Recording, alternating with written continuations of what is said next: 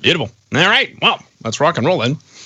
Hello, and welcome to the Rock and Roll Podcast. I am your host, John Harris. Usually on my right-hand side is my right-hand man, Gabriel, but I can't find him at the moment. But if he comes in the middle of the interview, I guarantee you we'll make sure that he says hello.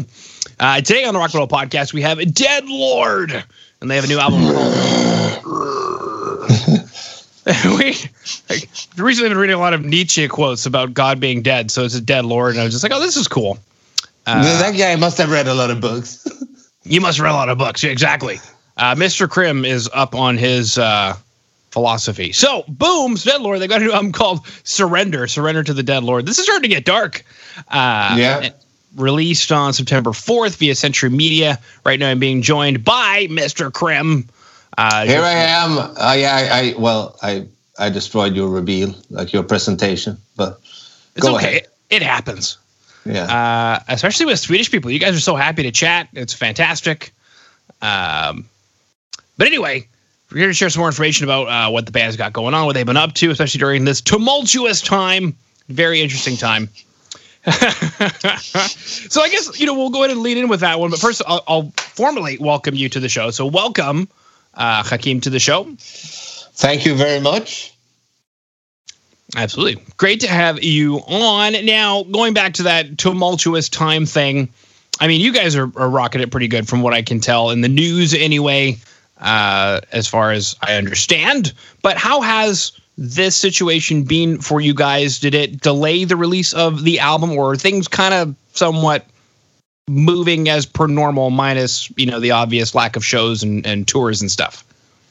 Well, it kind of helped us in a way because us being optimists, we thought we could record the album in February, having it sent to the Germans, the record label that is, and having it being done for a late spring release. So we were kind of losing our hair and just being super stressed out. But then this thing happened and we're like, oh, well, how about the fall release then?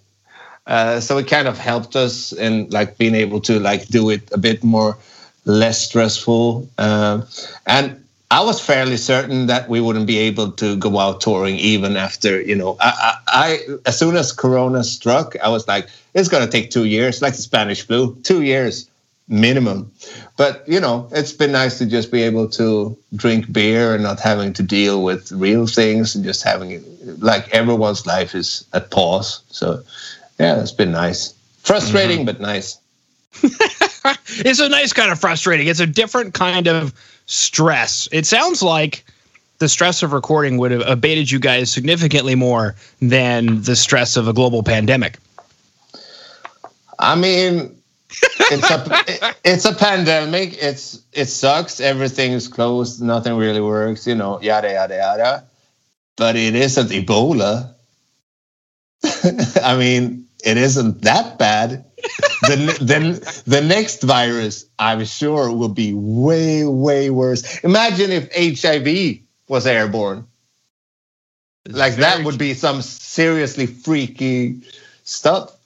But this is okay, well, some people die. Some people hardly notice it. I mean, it's kind of all right. Isn't it? I don't know. I just imagine somebody listening in right now whose grandmother just died from coronavirus and they're emotionally distraught. But as they say, evil always wins, and you gotta. Yeah. Well, actually, Adam had the bug.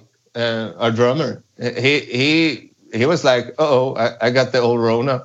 But he's young and healthy and optimistic, so he was fine after a few weeks. But it's spooky, and would have been nicer if everything was just like it was before. But now it is what it is. It is. Yeah. Well, it's good to hear that he is recovered and, he's seen the dark end of the rainbow and he knows he's had the letter from Allen Street. So he's good. He can be the authority, on what's going on here. I think you went through pretty much all the titles now. Almost. The only one I didn't do is the one in Swedish, and I'm pretty sure I'm not going to try that one.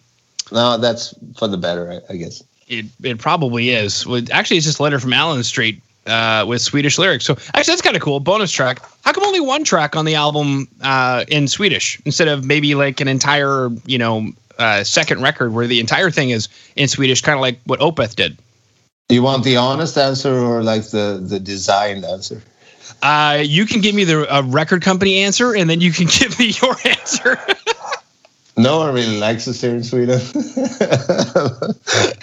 I mean, we started out with a German label. We've been touring Germany a lot and mainland Europe. And like, it's so weird being a Swedish band, singing songs in English and touring for a Swedish audience, because then you go like, here's my best attempt at English. And then in between the songs, you're like, hey, hur mår du? Like Swedish. It's awkward.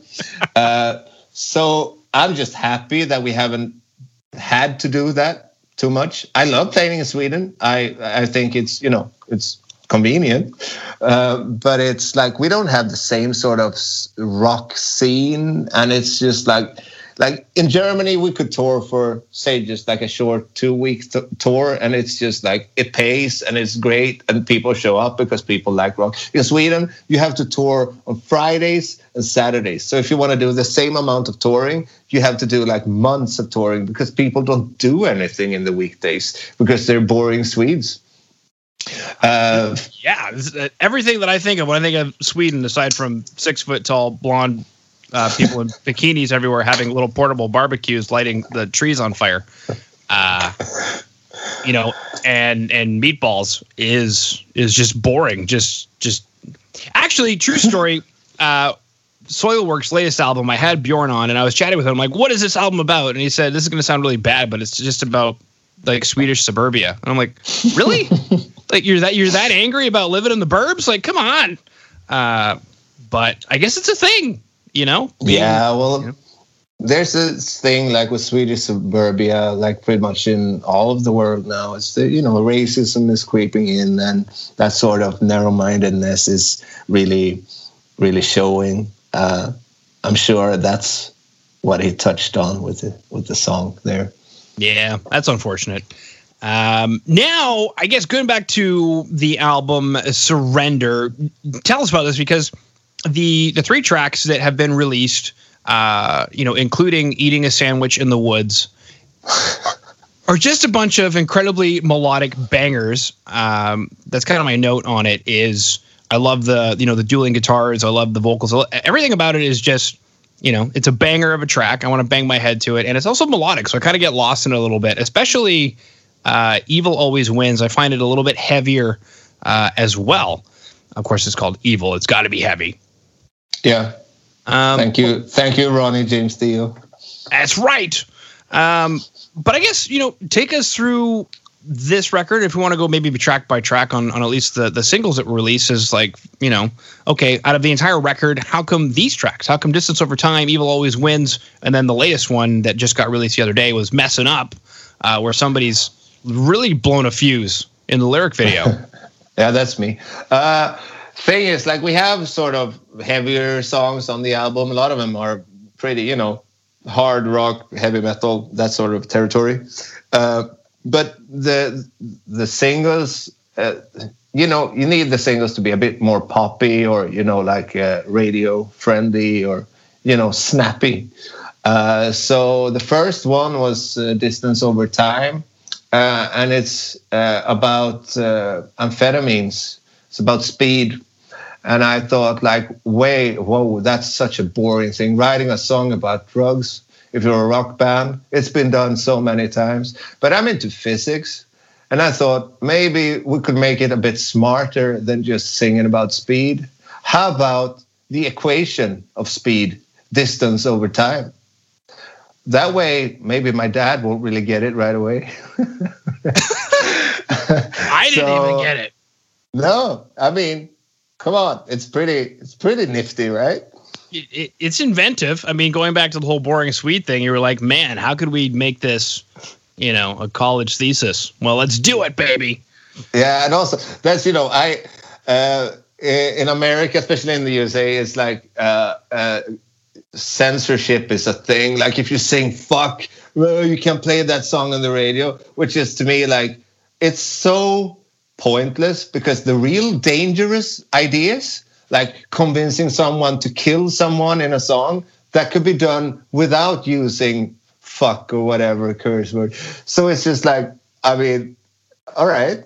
So in the same sense of like trying to, convey your ideas without being plumb or being stupid, you could write a song about drugs and like your experience with them. It's not like I'm not glorifying drugs. I mean, I like my speed every now and then, but writing a song that is distance over time instead of speed is kind of, it's kind of playful, and it just avoids that sort of like the people who listen to it that aren't into it, or actually, listen to the full lyrics, just hear, they see what the title is, they won't really get it. If the song would have been called Speed, people would have maybe raised an eyebrow.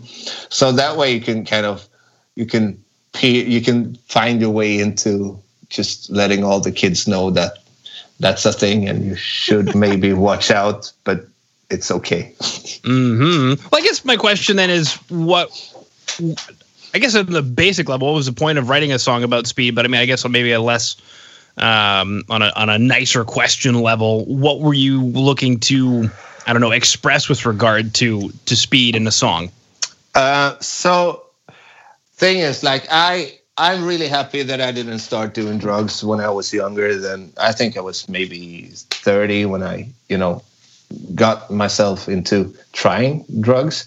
Apart from alcohol is probably the worst drug, and I started doing that really early.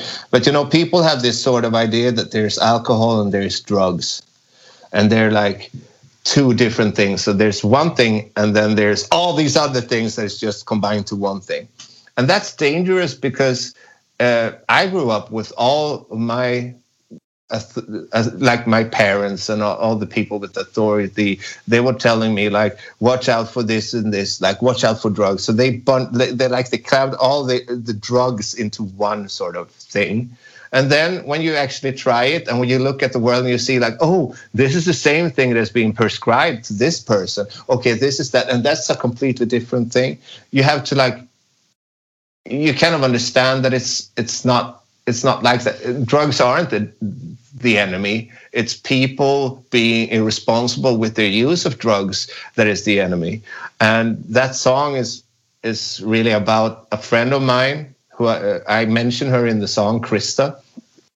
We were standing in the bar and I asked a friend like, hey, do you know anyone who has some speed? Would be nice because I'm feeling a bit, tired. And she was like, I really thought you were smarter than that. And she's standing with a glass of wine in her hand, super drunk. And she's cursing at me for being like asking for speed. And I'm not one of those people who drink too much and puke all over the place or take too much drugs and don't know how to behave. I just I try to do it moderately. And it's been working out fairly all right. When she was like, she had this sort of like demonization of the thing just because of the sole fact that it was illegal. And that made me really, there's no way for me to tell her how I feel about it, because she has her way of just like knowing that it's the devil. And that's basically what the song is about. And I'm saying I wouldn't consider it a serious crime. It's just distance over time. Mm-hmm. But it's not healthy. It's terrible. It's not wise. But I mean, you have to balance things in life. And to me, it's enjoyable and it's fun. But my girlfriend doesn't really like me doing speed if we're going to have sex, because it doesn't really work out then. Like it goes a little faster, eh? No, it doesn't get hard. Oh, geez, Louise, speed dick. Yeah, so I'm not doing it that much nowadays. But, yeah. It's a thing, to be, it's worse to just demonize things and spread lies about them than to actually, understand what they are. I wouldn't drink 5 cups of coffee if I was trying to sleep. It's the same thing. Like if you're gonna try to make your life work out and be responsible and do things and get shit done, don't smoke weed. Don't turn into this lazy sort of, I had a weed smoking period in my life, and I got nothing done for half a year, and then I just one day I was like, no, this is not fun. I'm not going to do this. It makes me lazy. And if you can have that sort of reflection on it and understand where you're heading, that's fine. But I think all drugs should be decriminalized, because I don't think the state should tell you what your state of mind should be like. Yeah. So that's the first thought. Well, and that is something that we're doing in Canada, actually. We're having that conversation. Which is great. Yeah, because we already decriminalized marijuana. And mushrooms is next, right? I believe so. I haven't seen the schedule, but I know that we're having this big conversation about that the criminalization of drugs is not helping. I mean, it's illegal, like the war on drugs in the U.S. It's illegal, and it's been for ages. Does it work? No. Drugs is winning the war on drugs. So the only thing that happens from making it, like from putting people in jail, is that you destroy people's lives. People will do drugs anyways. Just let them have that sort of thing. In Portugal, they tried it, and it really helped their country to just decriminalize it. And of course, like people who hear me talking about these things like this, they'll be like, oh, he's just a drug addict. But it's not. That's not what it's about. Like, don't view them as criminals. View them as people who needed something in life at a time, and just let them have it. Well, that sounds very deep and philosophical. Starting off easy. Somebody may have touched a little bit of enlightenment. You sound a little more conscious than some people. Now, speaking of surrendering into the light, is this kind of a concept that maybe permeates throughout the record, kind of like taking a stance on, hey, don't judge people because you don't have their perspective? Or is this like a one-time thing with just distance over time? A lot of the songs on the album, they're like, I like, issues that I can't really do anything about. That's what inspires me to write songs. So authority is me. I've always had a tough time with people who don't question things. And a lot of people seem to never question authority because it's authority, it's the law, that's a border, yeah, it's real. You have to it's because it's the law, you have to like accept it. And that's really dangerous in my mind, because we all decide as a community or a country or whatever on what laws are to be passed. And as soon as you just accept them for what they are, that's when you become a sort of part of the problem instead of actually, because laws they're like a dynamic thing. They change with different governments and whatever. So, with authority, that song, I try to write that thing instead of preaching, which is kind of a boring way of writing songs. Some bands do it really great. Like Rage Against the Machine, they preach really good. But I think it's more fun to write the song from the viewpoint of the oppressor or like the villain, because that leaves more for the listener to like think about and to engage in, like, and put their own sort of spin into. Mm-hmm. Mm. Yeah. So, something I've always said, Hakeem, is just because it's legal doesn't mean it's right. No, we tried that in the 40s in Europe. You did? What happened? I don't know. I think, this guy with a mustache. Between like 1938 and 1944, 45? Yeah, weird. Yeah. Well, I don't know. Yeah, I know. It couldn't have happened. People said to themselves, it's 1938. In Germany, it can't happen. No. Same thing happening down with our neighbor. Yep. It's 2020. How could it happen? I don't know. Yeah, fascism. It's pretty full-on fascism right now. Yeah. Groovy. Now, aside from going like, into each individual track, if you would even want to do such a thing, I don't know how really interesting that is, but that pretty much concludes my questions. Was there anything else, that we should be chatting about? I've got the 3 singles. They're bangers. You guys are doing something really cool. We had a really good chat over if you were to measure the vomit of somebody drinking too much with the distance over time, you would get the speed of the vomit before it hits the ground, and you could get the trajectory. And there's a difference between prediction and prophecy. Big difference. So, one is math and the other is... Yeah. Yep. I don't know.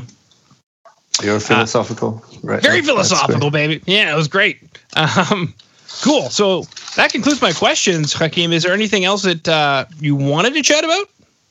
No, I just if there's people listening, I just want to tell them to maybe be nice to one each other. Be nice and have fun and drink beer, and maybe don't drink beer. Do whatever you want. Listen to music. Have fun. That sort of thing. Yeah, just to compensate for my sort of super political sort of. Yeah, just want to make sure everyone understands that I'm a nice guy. You seem like a nice guy to me. Oh, thank you. You're welcome. All right, I'll go ahead and hit stop.